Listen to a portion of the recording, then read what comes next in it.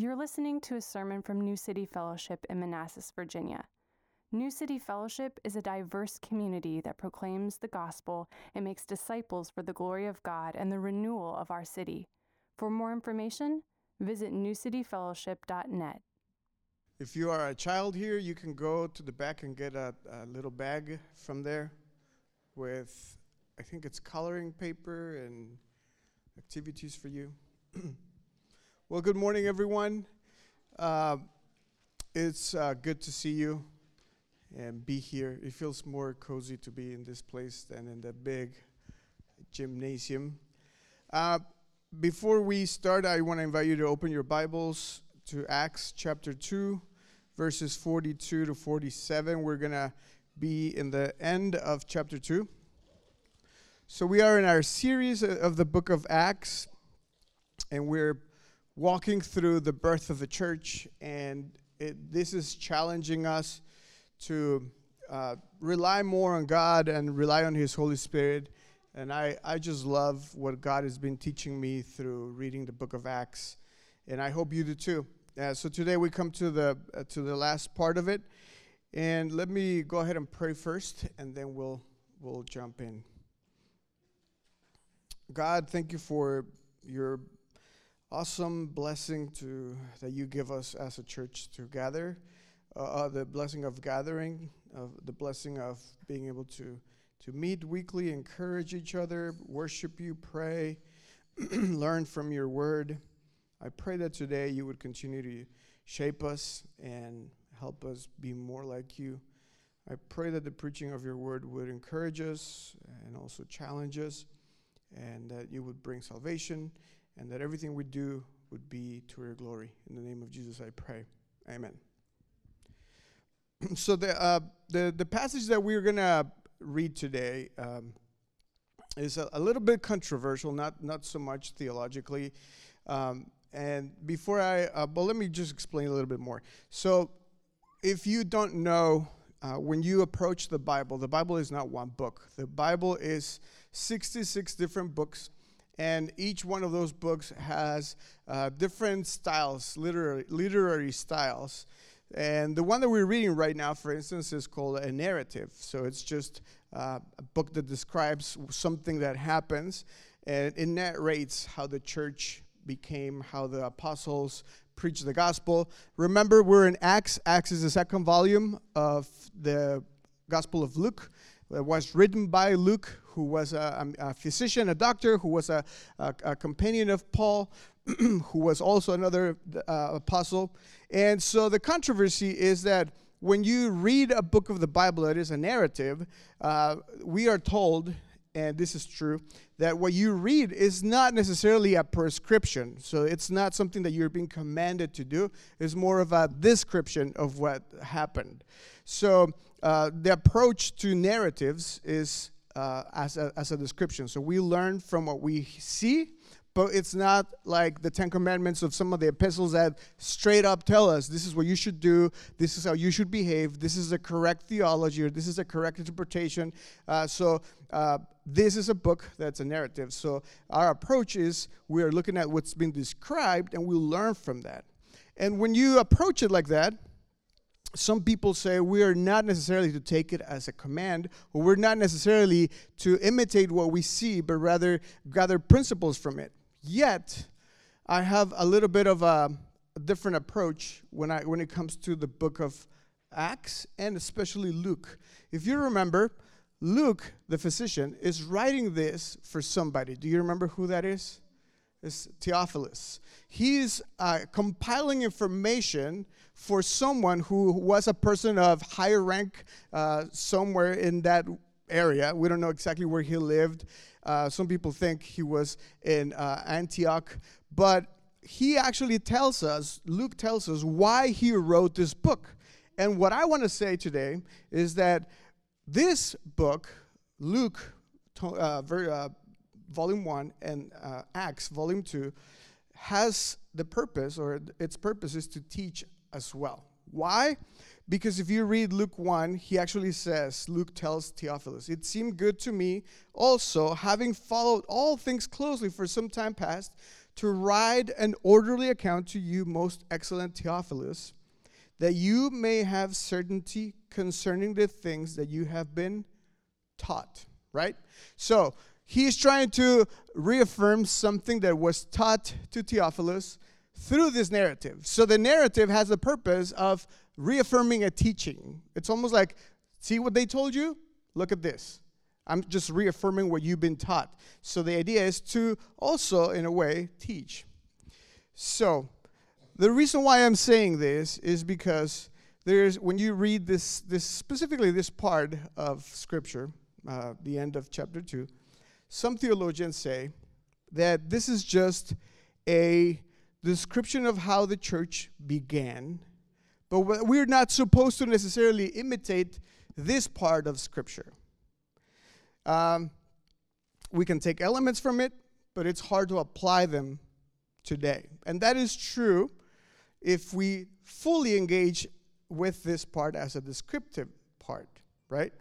And that's true. We can learn from it, but we don't necessarily have to apply it. But my argument is, I think we can learn from it, and I think we can apply it, and I think it actually means, or is its purpose is to instruct us. And let me just tell you, right up front, some of the controversy has to do with the part that talks about money. Okay? So we're going to talk about a section of Scripture that deals with money and positions.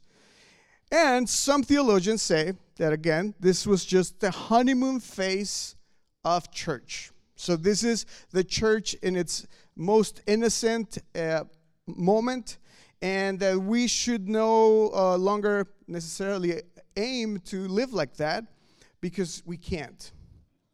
Interestingly enough, the theologians that argue with this position come from some very wealthy countries.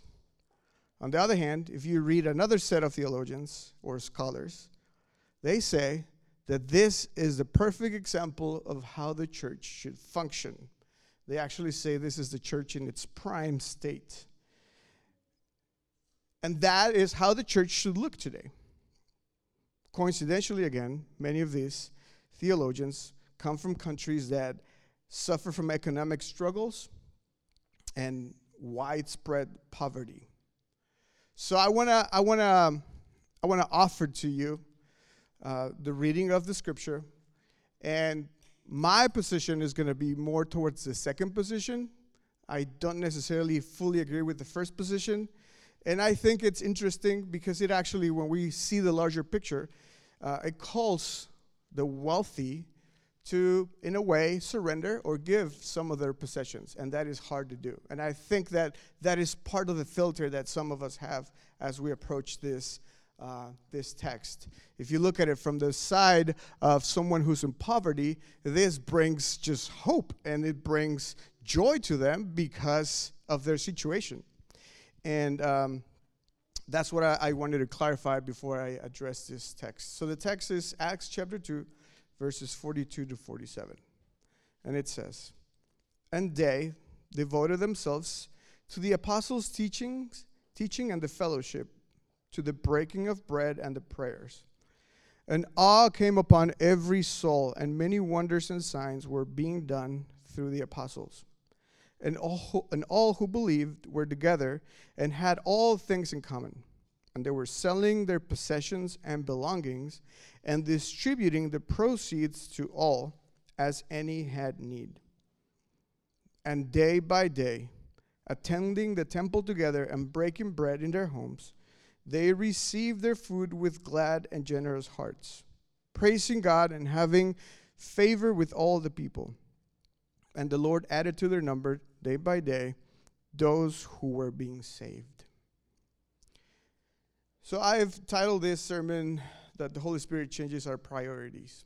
And the first thing I want to say is that the Holy Spirit changes our priorities by putting the community above the individual.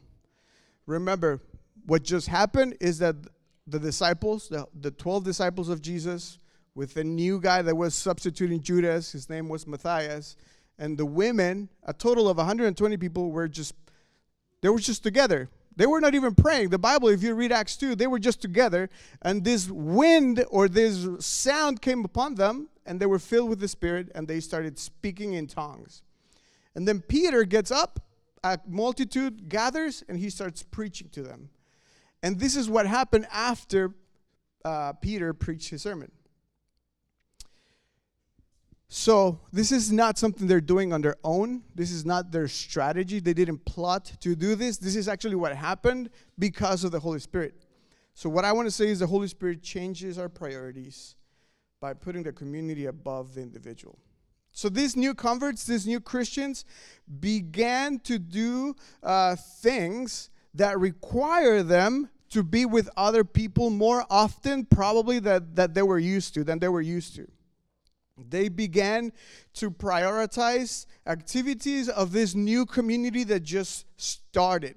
They actually began to see each other as part of a body or a church or a family. The first community was not an individualistic community. The first community understood that there was something larger than themselves, and they added themselves to this. Now we know it's the church, the body, and they prioritize that above themselves.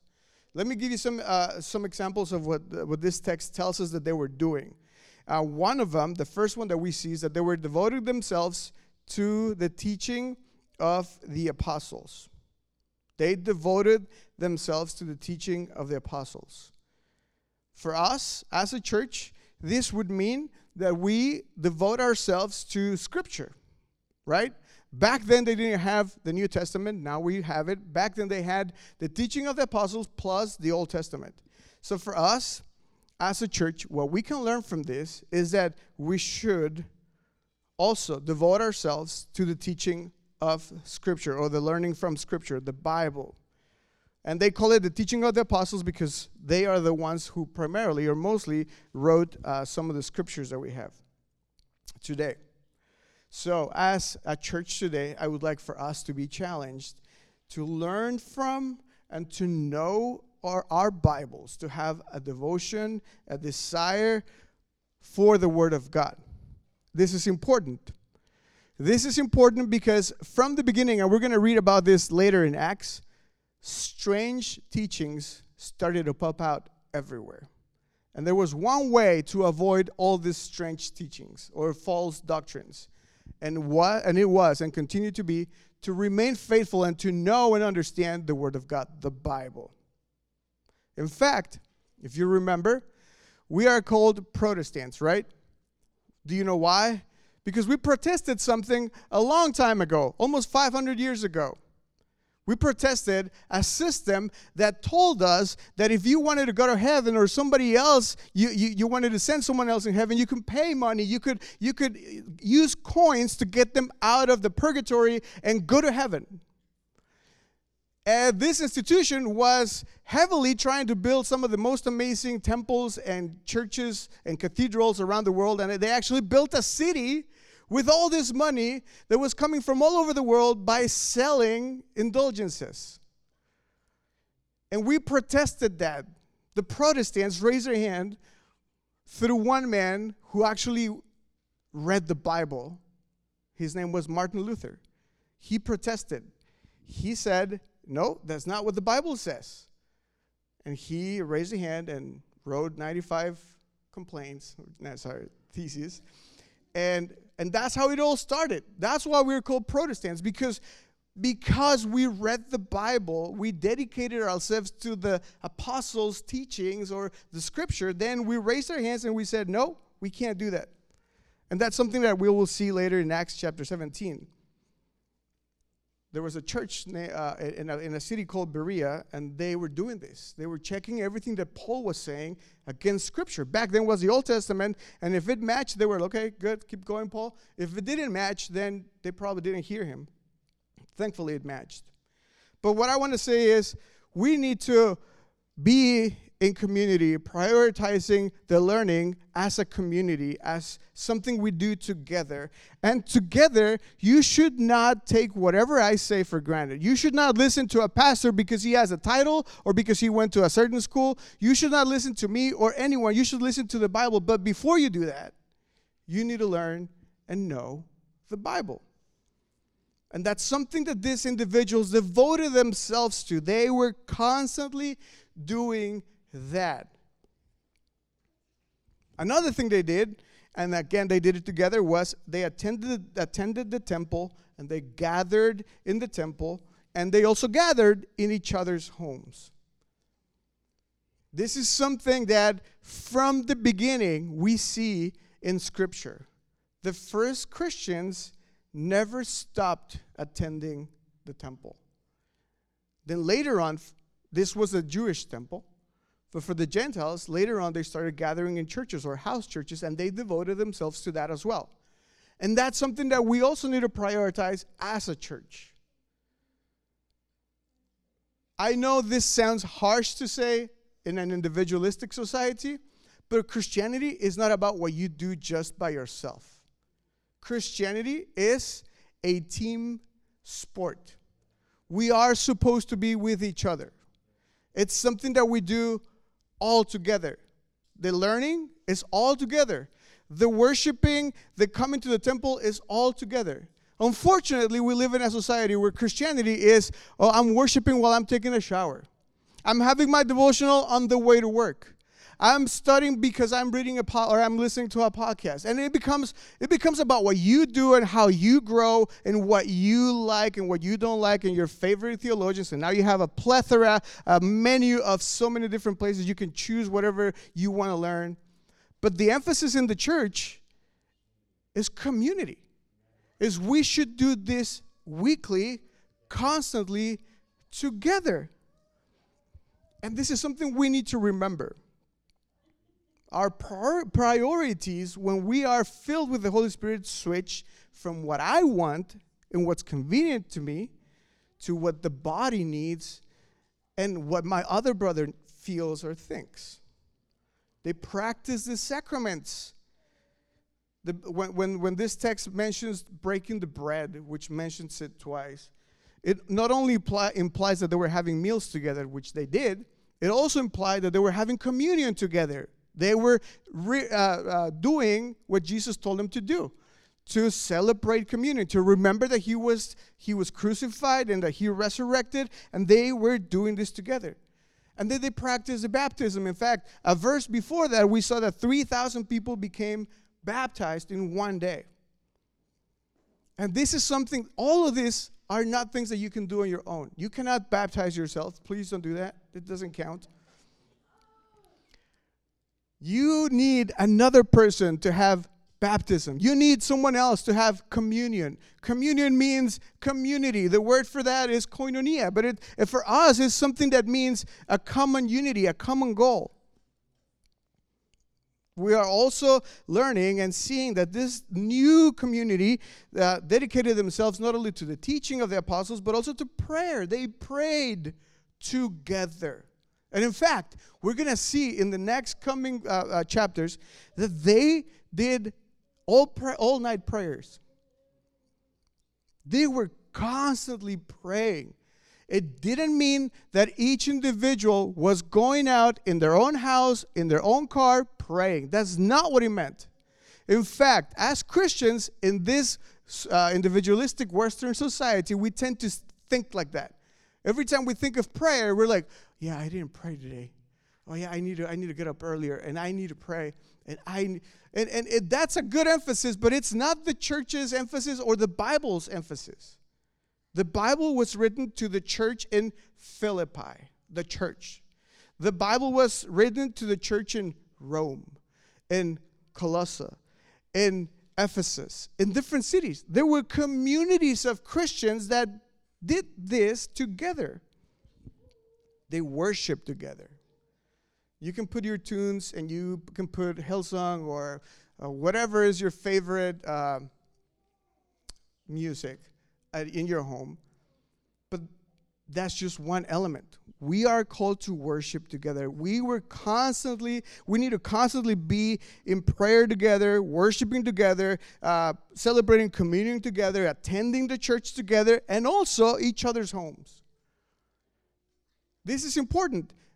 From the beginning, the church was both inclusive, and they gathered as one in one place in the temple, but at the same time, they spread in different houses.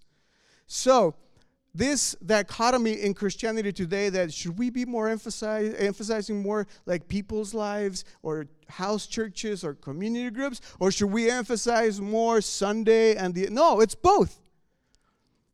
This is what we see from the beginning, both. And then they were generous towards the church.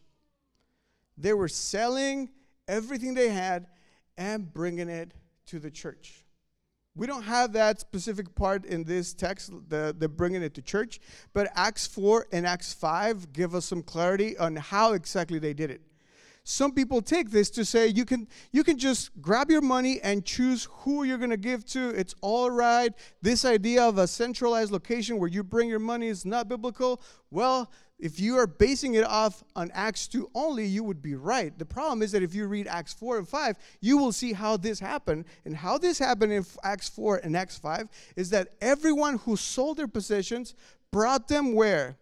To the feet of the apostles. And then it was distributed. Acts chapter 4 and Acts chapter 5, 3 times mentioned that people sold their possessions and brought them to the feet of the apostles. And in fact, in Acts chapter 5, Ananias and Sapphira, remember them? They come, and the reason why they engage in a conversation with Peter is because they place the money that they supposedly sold their land for before the apostles' feet. And that's how they start a conversation. The generosity that they practiced was also in a community. It was with other people. And then the last verse in this, even though it doesn't mention explicitly evangelism, it implies evangelism because it says that God was adding was adding to the church those who were being saved. And God didn't do it by himself. God uses people to bring other people to church. That's how it's always been. That's how it will always be. So when Luke is telling us that God was adding people to the church, what he means is that these people were constantly sharing their faith, and through that, there were being added to the church more people. So these people gathered for evangelism. They gathered in the temple. They gathered in each other's homes. They practiced the sacraments. They worshiped. They prayed. They were generous together. This is what real community looks like. Believers together as one participate in the life of the church. They did life inside and outside of the church. They lived on mission together. They were growing in Christ together. They were challenging each other. They were sharing positions. And that's how community looks like. And I believe that we love talking about community. But the problem is that in this society we need to make a little bit of a clarification. Community is not an event that you do on a schedule once or twice a week. That is not community. That is an event that you promotes community. But if you are when I say community, and if your brain goes to Sunday or community group, that is just the smallest part of community. When the Bible talks about community, it talks about day by day, they were breaking their bread, they were praying, they were encouraging each other, they were learning together, they were doing evangelism together, they were worshiping together. That is community. And in this part of the world, I feel like there's an overemphasizing of community as something that we do as like, let's just hang out, let's just do life together. That's community. And we enjoy that. That's awesome. We should do that. But then we ignore the fact that we're learning together, the fact that we're praying together, the fact that we should be encouraging and challenging each other, the fact that we're evangelizing together. We need to add those elements because that's what real community is. Our community is not just hanging out. Our community is doing the Christian thing together. Inside the church, we're doing community right now, and outside of the church. And I want to tell you, this is not something we're going to do on our own. This is something that the Holy Spirit helps us to do. The Holy Spirit changes our priorities from socializing to real community. From what blesses me to what blesses the people around me. It puts the community above the individual. Another thing that the Holy Spirit changes is that it changes our priorities by putting people above time. And this is another thing that we need to learn.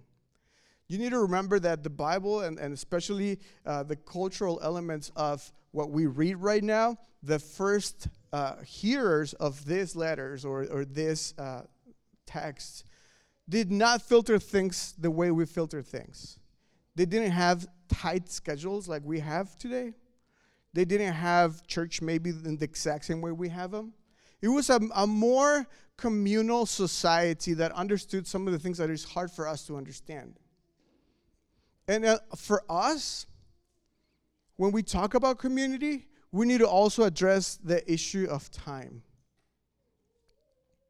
If you notice, the first word that is used here is that they devoted themselves. And this word devoted means several things, but it implies time consumed by an activity. They were constant. They persevered. They persisted. They did it frequently. They spent time on it, and usually sacrificial time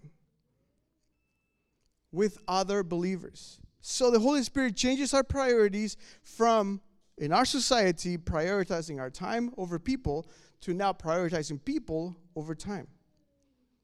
And when I read this, sometimes it's exhausting, and I know we can't fully do it the way they did it, but we have to extract this and say, you know what? I need to sacrifice my time sometimes for others. Actually, frequently. And I understand that today we have to be careful. We have to be aware of burnout. We have to be aware of everything we do. But the issue here is they were not doing this on their own. They were not doing this in their own strength. They were doing it in the power of the Holy Spirit. They were not stressed about it. It wasn't one more thing in their agenda. It was something they were doing naturally out of love for others. And they were sacrificing time. Learning takes time. Praying takes time. Worshiping takes time. Going to the temple takes time. Sharing and preparing a meal takes time. Selling your possessions takes time. Distributing the possessions takes time. Receiving new converts, all of that takes time. And these were activities that took from their lives. And we need to be reminded that we need to sacrifice our time for the sake of others as well. In Scripture, in the New Testament, and also in the Old Testament, the Bible or Israel in the Old Testament were called the household of God, or the family of God, or the people of God. And when this church was born, they resembled precisely that, a family. And we are a family. We are the family of God. We are the household of God. And I believe that what we are seeing and reading about here is a family just doing family stuff together by the power of the Holy Spirit.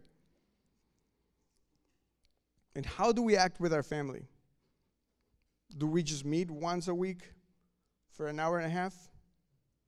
Do we have specific times to do this and that? Or do we just do life together and we do everything together and we just sacrifice our time for each other?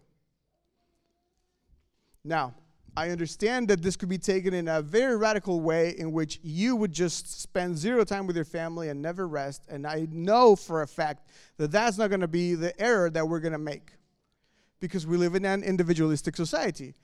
This is the society that will tell you, you better care for yourself or nobody else will care for you. So that I don't have to tell you. That's automatically plugged in your brain. We live in America, the land of the free. I do what I want, whenever I want, on my schedule. You're not going to, you know what I'm saying. That is not the mistake that we're going to make as a church. The mistake that America is going to make is the mistake of being too private, too close, too far, and too guarded. That's the mistake that we're going to make. And we need to understand that when we read this, we see the opposite of that, and it's hard for us to understand it. We see a family doing life together. These families maybe were bored together. Maybe they confronted each other together. They had arguments. They were doing all kinds of different things. And this is what we need to continue to do. We need to understand that we belong to each other. I know this is hard to understand sometimes, but we belong to each other. Romans 12:4-5 says, "For as in one body we have many members, and the members do not all have the same function, so, though many, we are one body in Christ, and individually," and listen to this, "members of one another." We're members of one another. We need one another. We are called to love one another. To the point that we actually put our needs behind or after someone else's needs. That's what Paul calls the Philippian church to do. Do nothing from selfish ambition or conceit, but in humility count others more significant than yourselves. Let each of you not only look not only to his own interest, but also the interest of others. This is how a family functions. If you live in a family, you know that you constantly have to put your own interest behind or before, what am I saying? After somebody else's. That's what I do all day, every day. And I want to say something. I'm not trying to come across as harsh. In fact, I have to recognize that if there is something that I loved about New City Fellowship, is that I saw this here. As a testimony, if my son lets me, he's somewhere else. Caleb.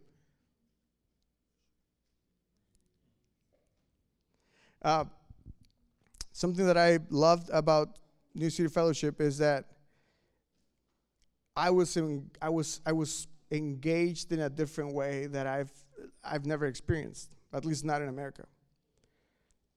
You guys treated us as family, to the point that I was given a car out of the blue. You guys helped me move out of Herndon and into Manassas. Louis and Andrew Gates helped me change my brakes, saved my family some money. They spent their Saturday morning with us. And all of that is easy to say, but all of that takes sacrifice. Some of you took hours from your time to come and help me. Megan had to lose time with Louis that morning. Jeannie had to lose time with her brother that morning. And this is awesome. We should continue to do this. And not only you have given me stuff or helped me like that, some of you have actually confronted me and told me uncomfortable stuff. And I need it. Some of you have addressed my preaching. Some of you have addressed my lifestyle. Some of you have addressed how I care for the church and the members of the church. And far from that being like a criticism or how dare you. No, we need each other. We need that. That's what a family does. My wife every day wakes up, and when I'm going to go to church, she's like, "Are you really going to wear that?" It's like she loves me, and she actually cares enough to tell me, like, "You should iron that shirt." Things like that. That's what a family does. If we are here and all we expect is to be pampered and loved on, but not confronted, then we're not in a family. As Christians, we must prioritize the messy and difficult people around us, not just our convenience. And most of those times is going to require time. It's going to require that you might need to sacrifice your plans or modify them or change them, because people are more important than time. The last thing I want to say is that the Holy Spirit changes our priorities by putting people above possessions. None of the theologians I read disregarded or had any issues with the two previous points.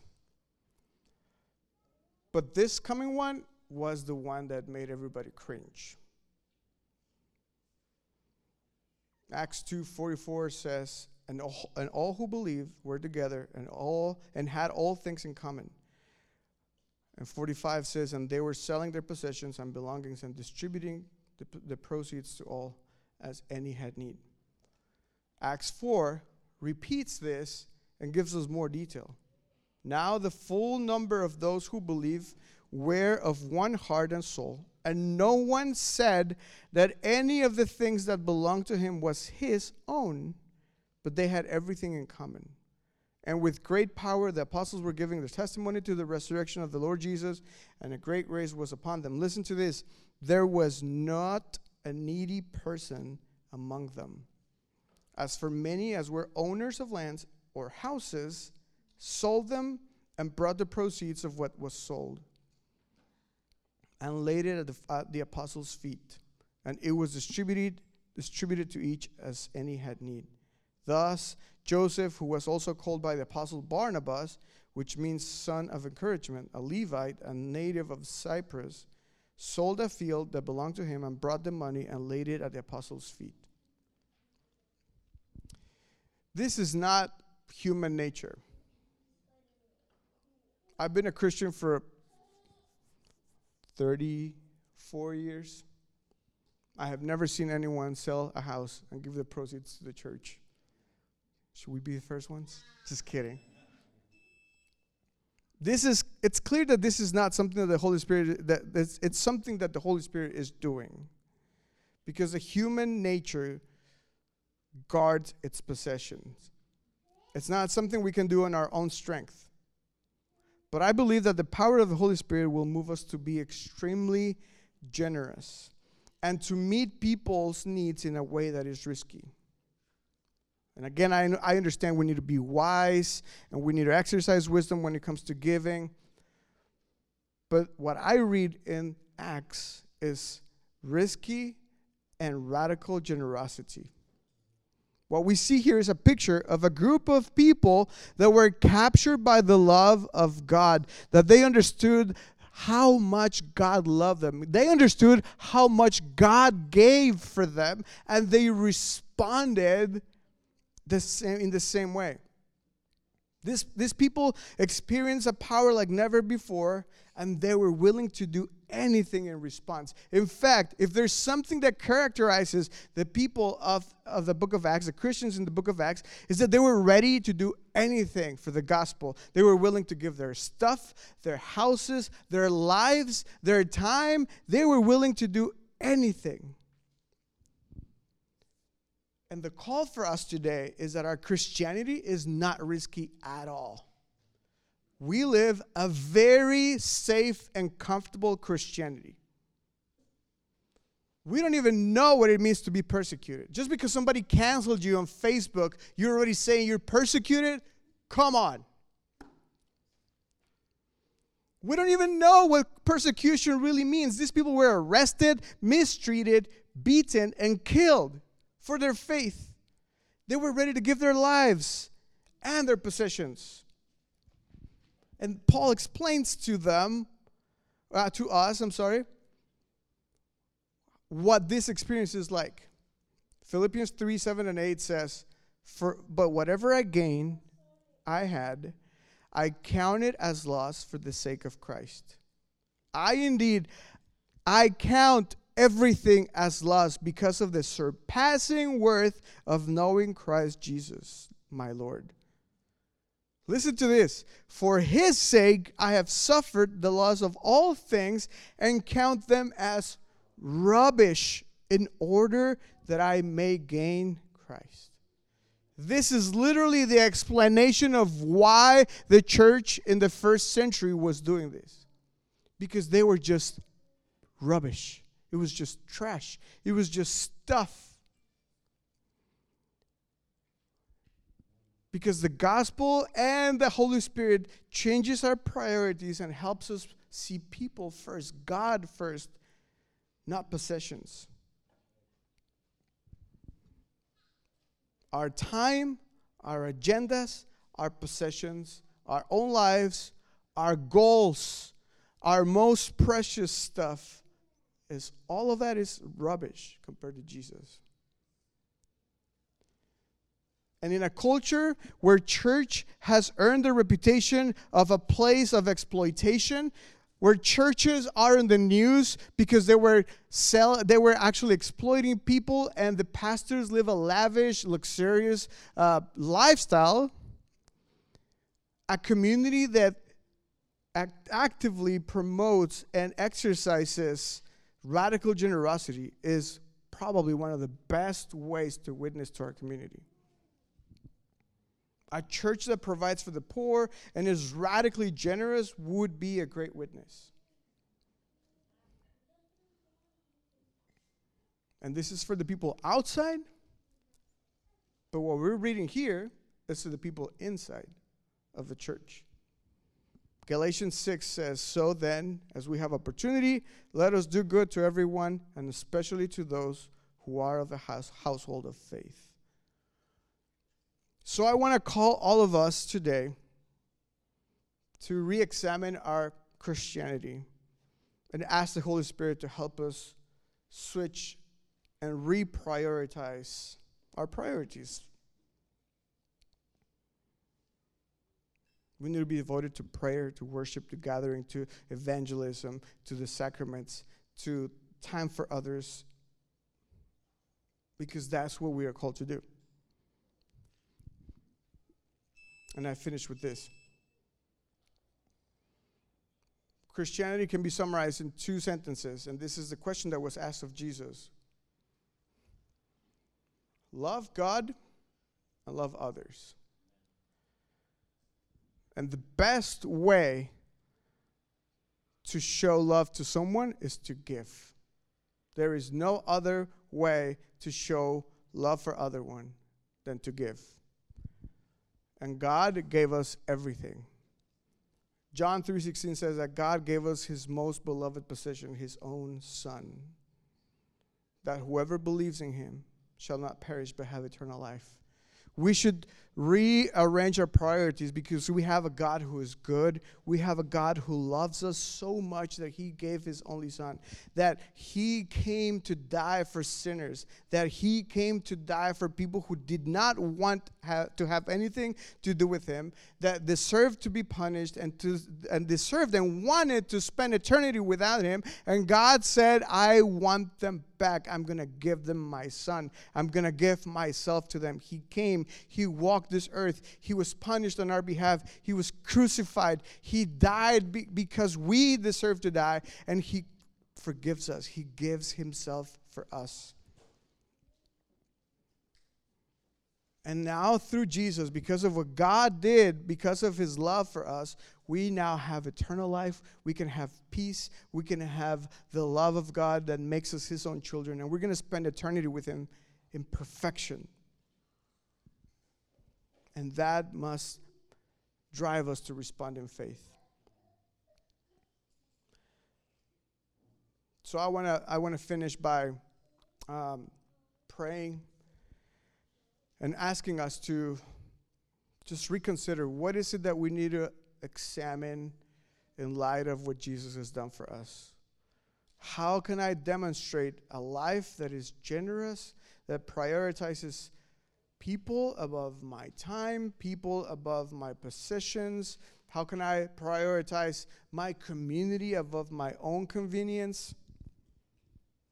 Today, I would like for us to spend some time examining ourselves